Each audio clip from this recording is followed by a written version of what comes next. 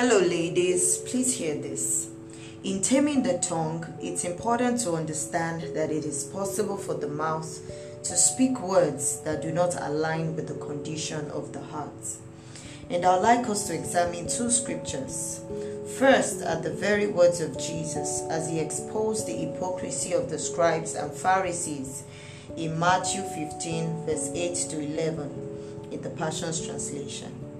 These people honor me with only their words, for their hearts are so very distant from me. They pretend to worship me, but their worship is nothing more than the empty traditions of men. Then Jesus turned to the crowd and said, "Come, listen, and open your hearts to understand. What truly contaminates a person is not what he puts into his mouth, but what comes out of his mouth. That's what makes people defiled."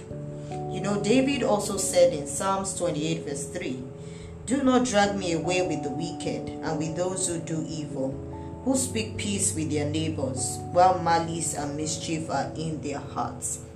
You know, ladies, it is possible to say things with your mouth that you do not mean in your heart. It is possible, but it is not right. This misalignment is an anomaly for the man in Christ. If you get too used to saying things that contradict your thoughts, it will begin to have a detrimental effect on your faith life. So what do you do when your mind is not in the right frame for speech? Hold off speaking until you get your mind in the right place. Work on renewing your mind first before you utter the words from your mouth.